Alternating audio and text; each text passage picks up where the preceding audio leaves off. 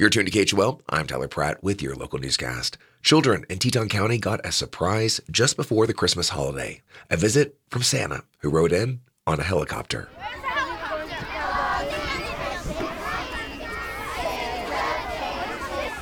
Kids at Jackson Elementary are playing outside the school just before they go home for winter break.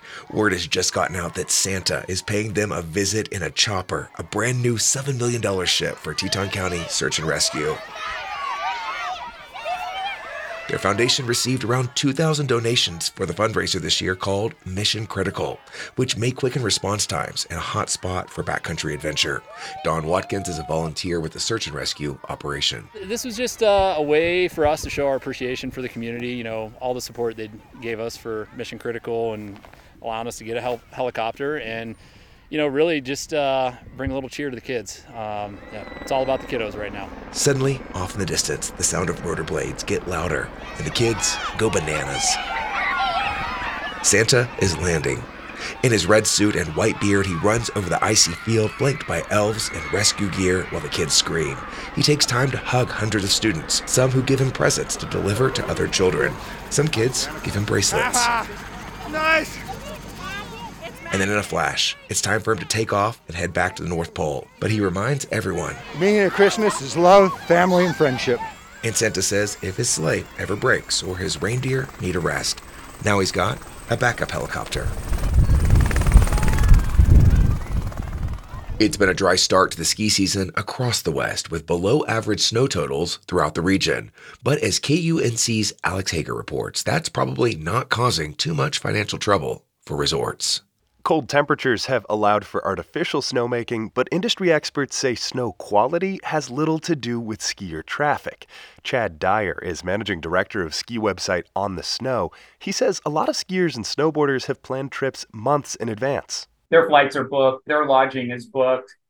As long as the ski resort is open, it's got a product, by and large, they're going to visit. Dyer says a large number of skiers are using multi-resort season passes like Epic or Icon and have already purchased lift access for the year. On a recent earnings call, the mountain ownership group Vail Resorts said it expects 73% of all skier visits to come from season pass holders.